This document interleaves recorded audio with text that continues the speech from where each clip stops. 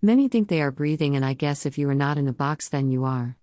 However, the how we breathe can be the difference between fear, anxiety reaction, or peace, acceptance responding. I see that it has become a very reactionary world. I fall prey to that myself at times. I am not judging me, I am observing me. When we can pay attention to how we breathe.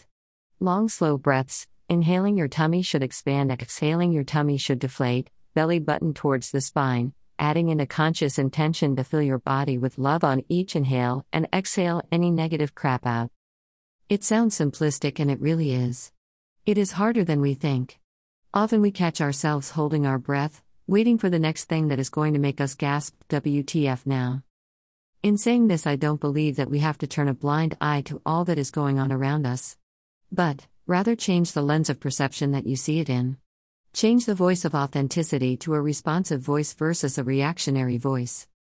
When we don't breathe with intention and allow the oxygen into our cells, the brain actually is in survival mode. This is not sustainable for long periods of time without having detrimental effects on our physical body. So one of the best things we can do to keep ourselves healthy and calm is just slow down. Do you have anything better to do? And focus on your breath.